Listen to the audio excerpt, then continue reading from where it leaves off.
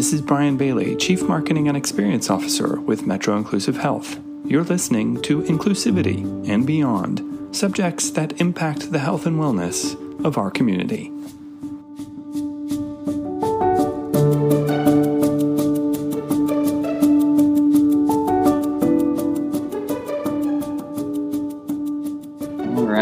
Welcome to Metro Inclusive Health's podcast to Inclusivity and Beyond. We're here to bring you another inclusive and informative conversation about health and wellness. Tonight's subject is one that's critical and one we must all work to support: LGBTQ youth mental health.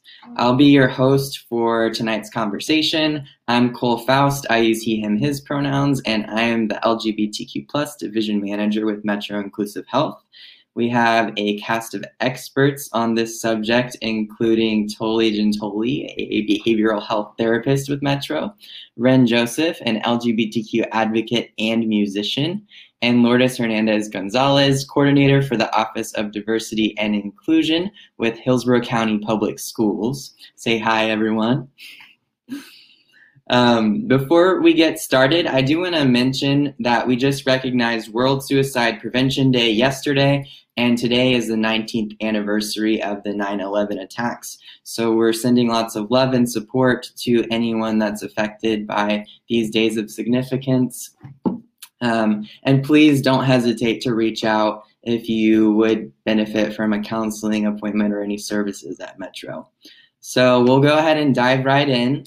I think that we all have different definitions or understandings that come to mind whenever we talk about mental health as a subject.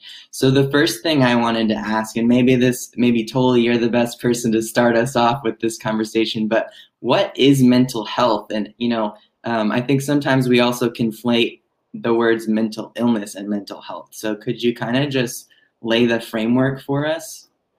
Yeah, mental health is really just let's step back and think about, we have our physical health, which is our body, right?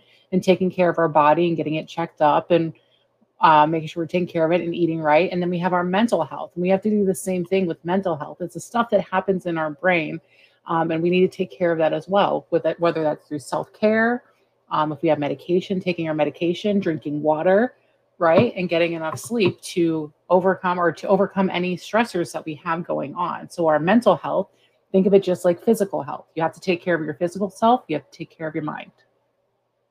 Awesome. I think that was a great way to describe it. Hi, everyone joining us in the chat. We love seeing your presence. Did anyone else want to add anything to that?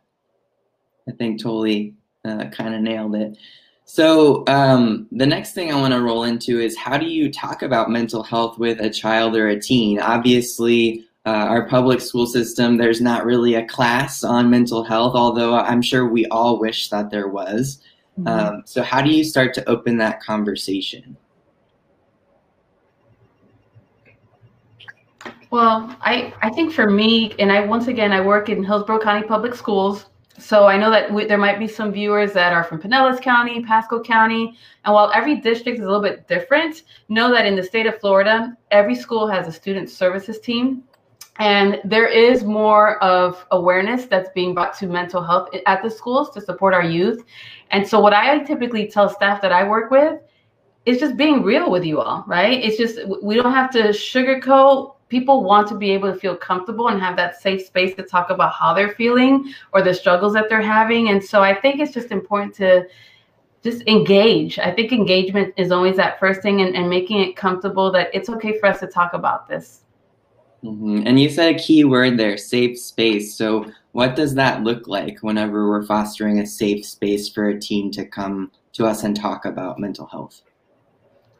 So with regards to school settings, and primarily tonight, I'm going to talk a lot about school settings, since I know Toli does a lot of the behavioral health in your organization, but definitely confidentiality is a huge thing. So definitely if there's students that are having concerns or that want to talk to somebody, we're not going to have that conversation in the middle of the hallway or in the middle of the cafeteria. And so that safe space can either be the office of the adult that's trying to provide support, or sometimes students have their own safe space at the school. It might be a certain bench in a certain corner or a certain tree, or, so we try to do the best that we can to make sure it's a space where they feel most comfortable.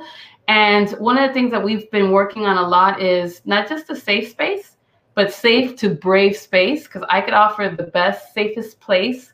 But if you still don't feel comfortable enough to be able to tell me what's really going on inside, that you can feel brave, even if I'm a stranger that you just met for the first time, you're just not going to open up. And so I think for anybody that's watching, if you're a parent, if you're a friend, it's making sure that that safe space is very inclusive and really what that person needs so that they can feel just confident and comfortable to talk about what's happening with them. Mm-hmm. And I'm sure you have some stuff to add, Toli and Ren. I just want to also highlight that for LGBTQ youth specifically, having at least one trusted adult in their life significantly reduces the chances of self-harm and suicide. So whether that's someone at school or a parent or even someone in a community center, rec center, that trusted adult is really important. So creating these safe spaces is really crucial in making sure we're supporting the mental health of LGBTQ youth in our communities. Absolutely. Oh, I felt like I was interrupting, so I wanted to stop and make sure.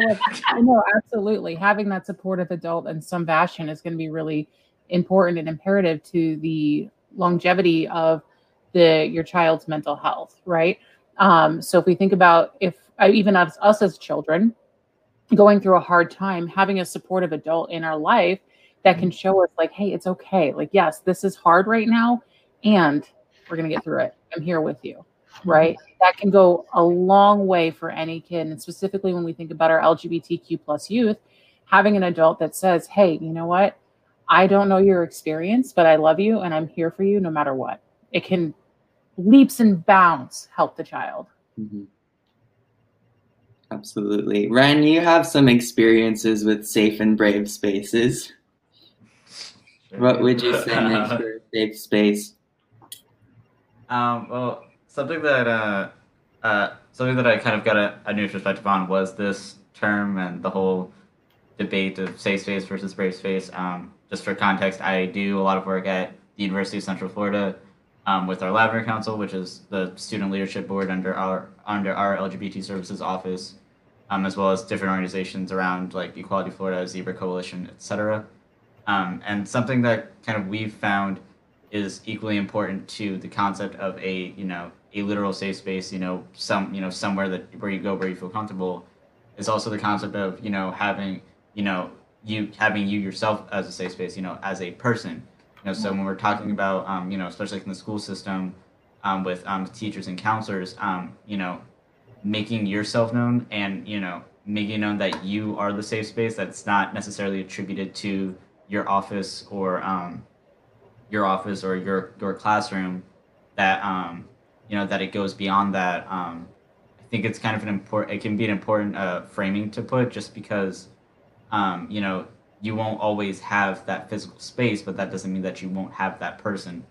I graduated high school. I no longer see the therapist at Metro that I used to see, but I still consider some of those teachers. I still consider my old therapist a safe space because I feel comfortable with those people. It doesn't matter that we're not sitting, in the office or in a classroom. So I think making yourself known, that's a big thing with me. That's why I wear stuff like this sweater. Just kind of making sure that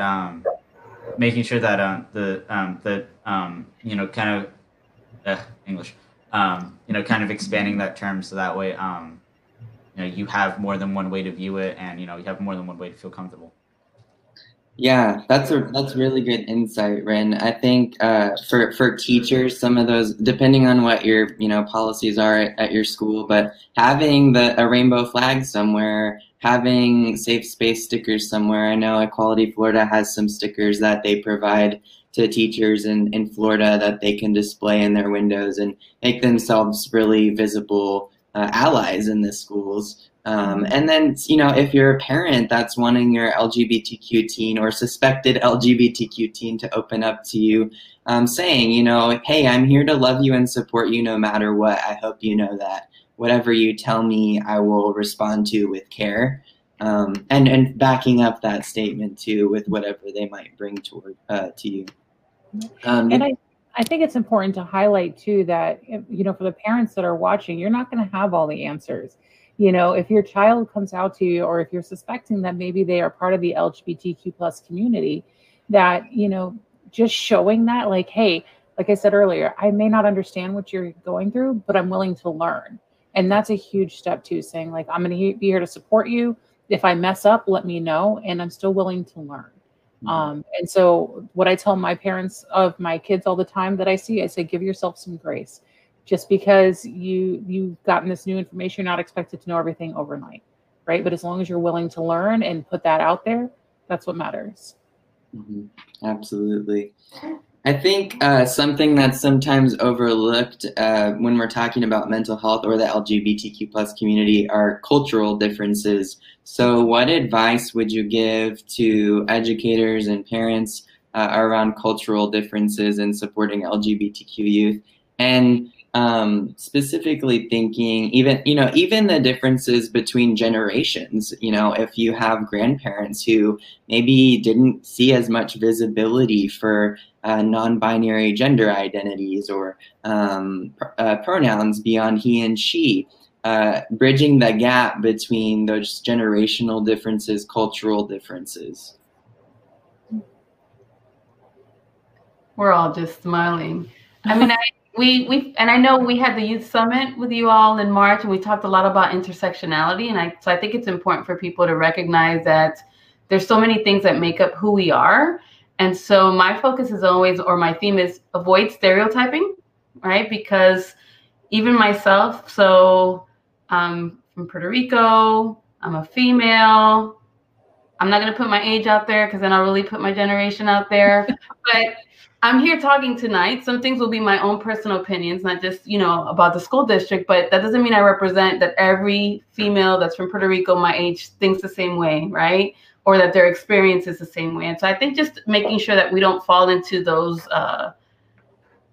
characteristics or cultural stereotypes that sometimes unfortunately occur, and just remember that, once again, it's more than one thing that makes up the individual, and that everybody's experience is really the important piece when we think about culture. Right.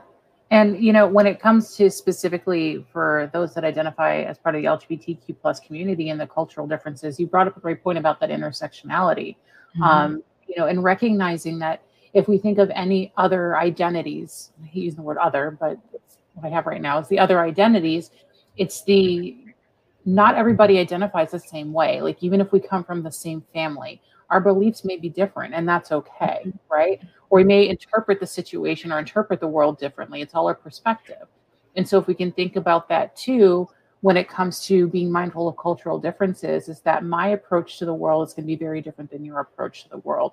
And it's going to be very different than this person and this person and this person. And they're all okay, right? And so being mindful, and also ask questions to say like, hey, I want to be mindful that we have a lot of differences. So how can I respect you?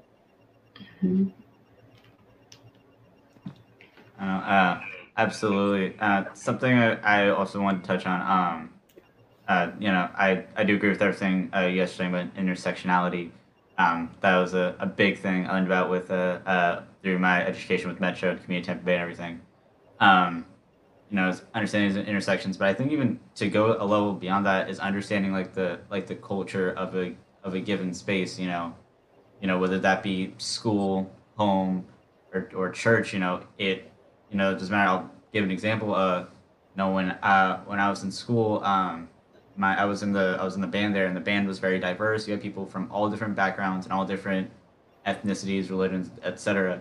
But at the same time, there are also certain cultural things, and one of those things where it was a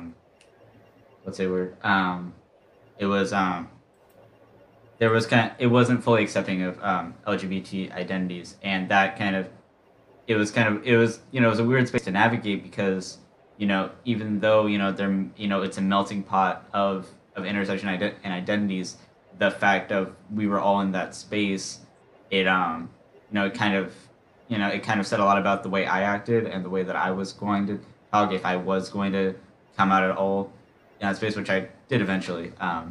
But kind of considering those things, and going beyond school, knowing the opinions and the beliefs of your house, or if you go to church, that church, maybe even work, just knowing the beliefs that are held in that space, and using that to dictate how you speak, and how you go about like the coming out process, if you go about it. I think that's an important thing to consider.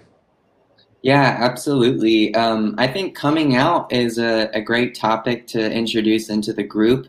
So a lot of LGBTQ youth struggle with coming out because there's this pressure. Maybe there's peers that they've seen come out, and maybe those interactions with coming out to family went well, or maybe not so well. But no matter what, there's uncertainty typically for LGBTQ youth. And so I first want to just affirm that there's no timeline for any human of any age of when you're supposed to come out. I've seen people come out in their 70s. I've seen people come out when they're 4 years old. So that can happen at any point in our lives. But what advice do you have for LGBTQ youth, parents of LGBTQ youth, for supporting that coming out process, and what safety concerns initially come up? So I'll address about the coming out, and how should I come out, or when should I come out, or who should I come out to? This question came up once for me, with somebody I was working with, and they were like, is it bad that I came out to my friends first before I came out to my family? And I said, absolutely not. No, that's who you feel safe with. And so then getting into the safety concerns part, it's recognizing who in your life is that safe person for you, that that if you say, hey, this is who I am, it's not going to be an issue or concern. They're going to have your back. So that can help support you and prepare you as you come out to more individuals that it may be a little bit more challenging to come out to. I think it's important, and I think about, we had a great session at the summit in March that you all had, where we did talk a lot about your rights, right? Just as a citizen and as a student. And so tonight, for any parent that's watching or student, I think empowering yourself to do some of that research, because with regards to, I'm going to talk about school, regardless, once again, what district you're at, it's your choice. First and foremost, that's your choice if you want to come out at school. And I think it's important for every parent and every youth that's on this line to know that there's a thing called equal access. That's a very real topic in school districts. So it's equal access to make sure you can participate in any program, regardless of your sexual orientation, regardless of gender identity or expression. That there are, and I looked at specifically Pasco and Pinellas tonight, because I knew that some individuals on this stream might be students of those districts. And same thing, there's anti-harassment policies, there's non-discrimination policies. And I think that it's important from the school district perspective to say that, because when I've talked to students sometimes, or parents, what they fear most is being excluded or isolated in participating in things that they normally like to participate in. And I'm here to tell you right now, please do your research, because no one can say you cannot. It's your right as a student to be included in everything that the school offers. And once again, that's equal access. So make sure that you know that. And parents as well. Sometimes parents' greatest fears is, well, how's the school going to support my child? And so again, know that you all have rights to make sure that your child has the same options and benefits. Now, I'm going to be real. It's not always easy. Just like anything else in the community, when we try to search laws, it's not always that easy, but it's there. But that's why I want to once again remind you all, and Cole mentioned it, there are adults that are supportive, that are allies at the school. So if you're not connected with one yet, I usually tell people to start with your student services staff first, because most school-based mental health professionals are allies, and that might be a safe place to start. But you all as students, you know who's a safe person most of the time, or you've heard through a friend who is. And so parents, the same thing. If you haven't been connected with somebody that you're sure about, engage your own children and ask them, so what adults have you seen at school that might be someone we can talk to find out? Thank you so much for elevating the school support because, like you're saying, Lourdes, I know that's a big concern for a lot of parents and guardians out there who have LGBTQ youth, just not knowing what the climate is going to be like when their child transitions or comes out in that space. Kind of to Ren's point about there's definitely certain cultures depending on the school that you go to. So it's great to know that there's policies and adults in those spaces that will support our youth. And I want to also point out too something that I think it's important for any of our youth that are on this. If you're wanting counseling and you're worried about if your parents are going to allow you to come get counseling, right? You can get counseling at Metro. And if you're 13 or older, you can sign yourself into treatment. And I know that there's concerns with cost and all that stuff. And so reach out to us because we do have programs that assist our youth for counseling. So know if you're 13 or older and you want counseling, you can sign yourself in for treatment. So another thing that comes up with LGBTQ youth is sometimes they come out to parents, guardians, and the guardians have no idea of the identity. Again, it kind of goes back to some generations had a little bit more exposure to the spectrum of LGBTQ identities, and some just kind of got the spotlight of kind of lesbian, gay, bisexual, and so they might not have as much understanding. How can parents respond in a supportive and understanding way without not necessarily knowing the ins and outs of every LGBTQ identity? I think that's a great question. I think it's like what I said earlier is that you don't have to have the answers. You don't have to know. And it's okay to say that, it's better to admit what's true than to kind of say, oh no, I completely understand and I support you and then cause more harm later on. It's okay and perfectly acceptable to say like, I really don't understand what it means to be non-binary. Can you tell me a little bit more about that? Or thank you for sharing this with me. I'm going to do my research so I know that I can understand what you're telling me. Mm-hmm. Yeah, I think that's great advice. And even, I'd like to share a little bit about my own story with coming out to my mom as a trans person. When I first came out to her, I was ready to send her an article and a bunch of things that I found online to educate her. And she looked at me and she's like, honey, I just want to hear from you. You tell me, tell me how you experience this and how I can support you. All I want is for you to be happy and healthy, which is the best possible response anyone could ask for from their parent. But being able, for her to say, I don't know what this means, but I'm willing to hear you and listen to you and I'm present, that was a great positive interaction for us. So like you're saying, don't feel like you have to know everything and have all the answers. Just be that present, loving person that your child needs, just as you would in any other situation. Absolutely. I think that's definitely the best thing to do. Personally, I've always been an advocate, and I still have this opinion of when it comes to the LGBT community, if you don't share the identity, it's never something you'll be able to completely understand. And I experienced that as a member of the community. There are identities I don't know the full experience. I don't know that walk of life. I don't know what struggles that individual has to go through, with that identity. But I always, something I always make sure to do whenever anyone comes out to me, and I think it's a good thing for parents to do as well. Is just first of all, always say thank you. That's a big thing. And make sure that person knows you still love and care about them, and above everything else, just make sure you're doing everything within your power to make that person feel respected and cared about. Because I still to this day I have people come out to me, and sometimes I haven't heard of this identity, or I haven't had a person in my life with that identity, and I don't necessarily want any kind of explanation. I think it's always good to be educated, but at the same time, if I can respect you fully without knowing everything, that's enough.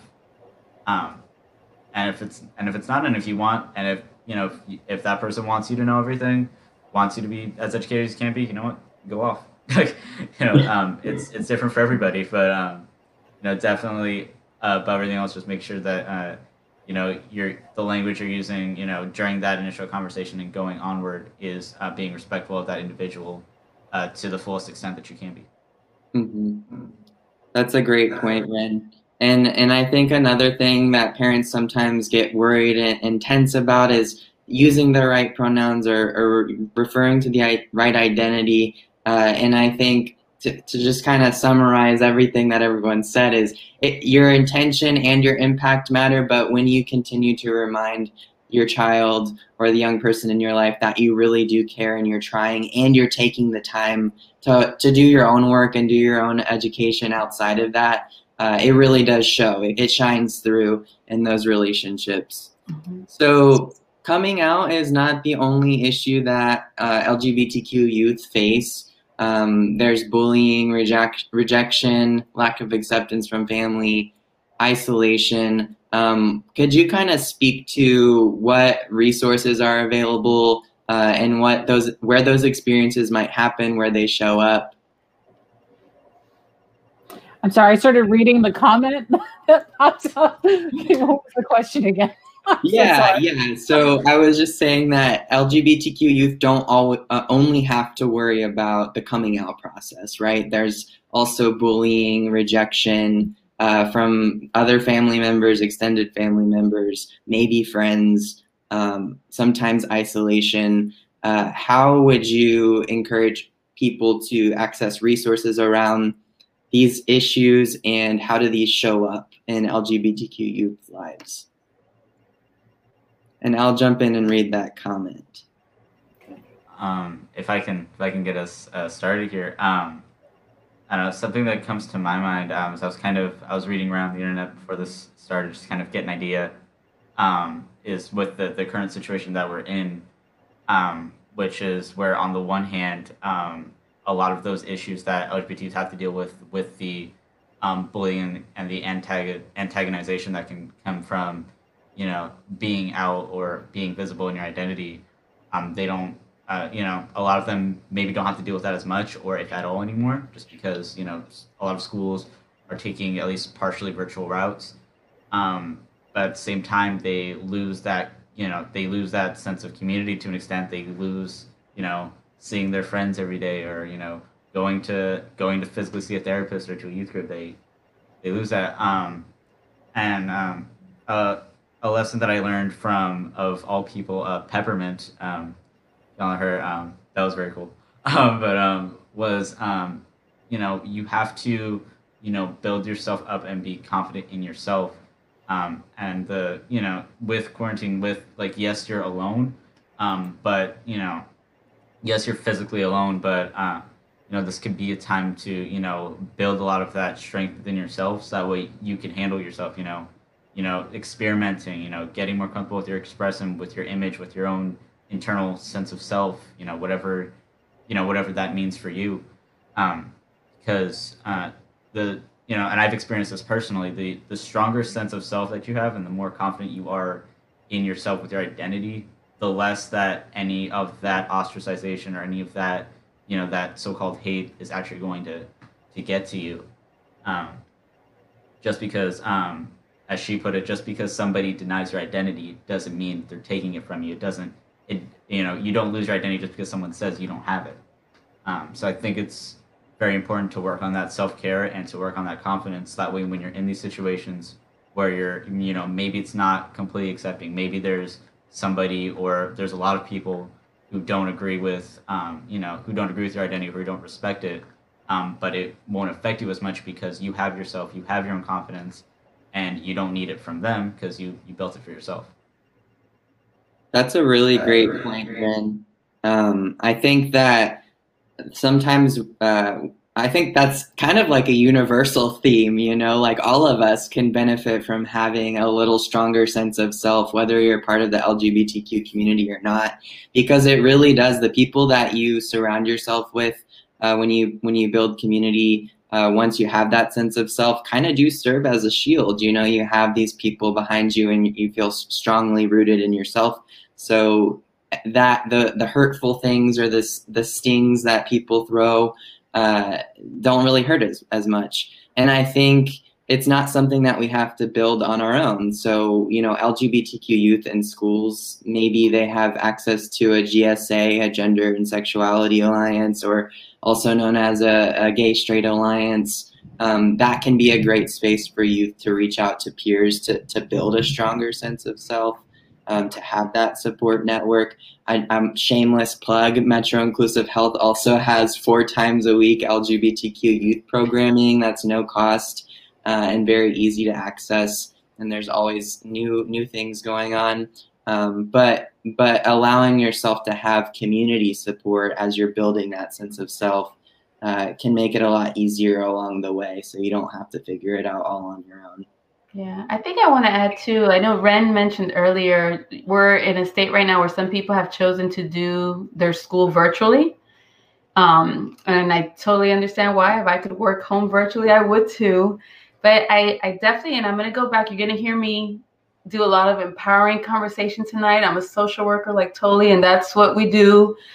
I just want to kind of, I just want to emphasize it's so much easier to build relationships face to face, especially at school with adults, because you can also kind of observe to see which adults are really more welcoming and inclusive. So obviously virtually that makes it more difficult. You might also have new teachers this year, but please don't let that be the excuse to take on any bullying that people may be doing through virtual classes right now, or through chat spaces, through whatever program your school district is using. And so once again, regardless of what district you go to school, if right now you're a victim of bullying or any type of harassment, you have several options. One, if you do have an adult from last school year that you felt safe with, email them. Most teachers nowadays on the school districts, you can see what their email is.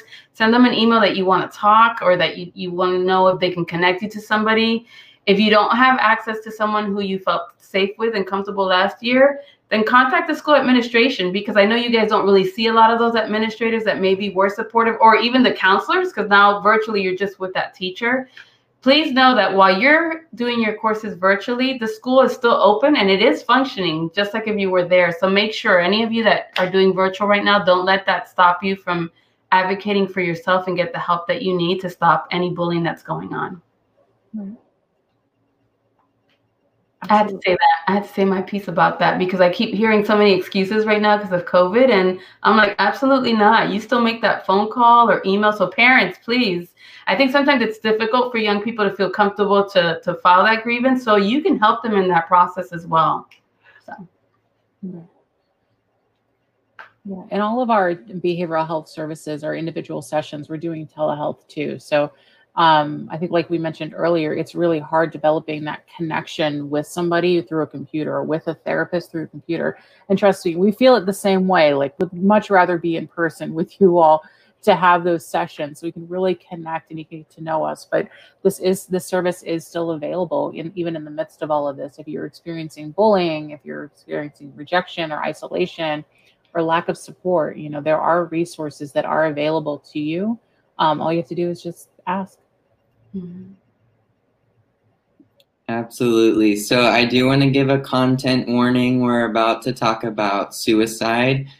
Because sometimes when there's a lot of distress and someone's carrying a heavy load and they're not sure where to turn, those kind of dark and scary thoughts can start to creep up. So we do want to offer some support and guidance on what to do if you think that your LGBTQ young person might be struggling, kind of some warning signs and you can look out for. And before we jump into that conversation, I do want to highlight that Trevor Project offers 24/7 crisis support through they have a phone number, which is 1-866-488-7386.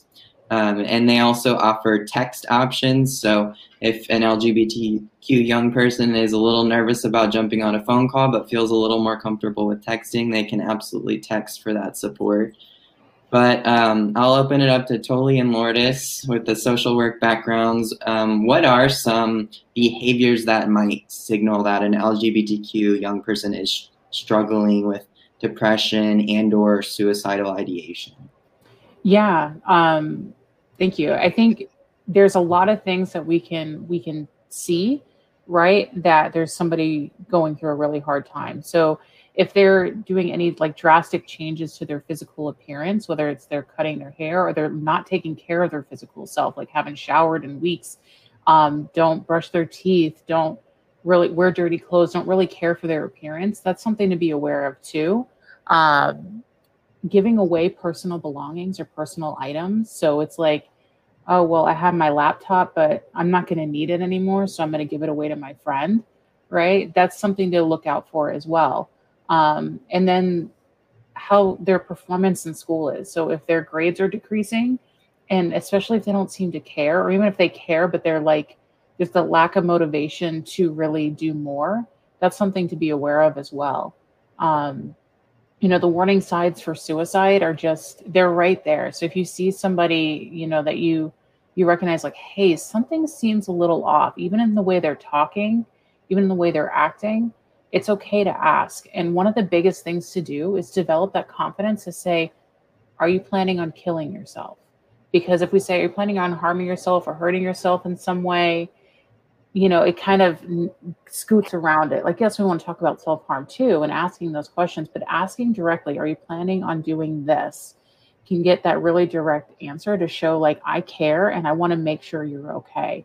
It's a question I ask in all my sessions is, are you having thoughts of self-harm? Are you having thoughts of suicide? Are you having thoughts of homicide? I ask directly because I think it's very, very important. So I can provide the support that's needed. And so for those that are watching that, you know, you have somebody in your life that's struggling and you're seeing sometimes you're like, I'm really not sure if they're okay or not, ask, just ask. I'm glad you said that, Toli, because I think a lot of people worry that by asking that question, they're going to plant the thought or that they'll have some kind of influence. And so knowing that it's actually a positive thing to ask, I think is important. Yeah, it's absolutely a positive thing. If the thought's already there, you're not planting it. You know, you're asking to bring it to light so you can get help. If it's not there, you're asking so they can say like, oh no, like that's not a thought I want. Or it helps them process it to say like, do I really want to do that though? Is that really the direction I want to go for my life? This person is asking me. I didn't think anybody cared. Mm-hmm. Right. So it's not a negative thing to say this because we think, oh, I don't want to give them the idea that this is an option. No, it's asking and saying, let's talk about it. Mm-hmm. Yeah, I know totally in the beginning when we opened this session, I've talked about the physical health and then mental health.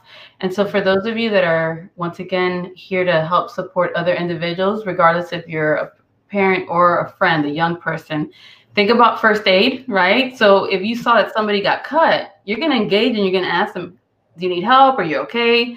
So it's the same thing with the different things that Toli was describing. You know, if you see that once again, the individual losing interest in stuff, the helplessness, the changes, ask it. It's the same thing like if you were to address anything that's happening physically with someone. And I think what I've heard from students, from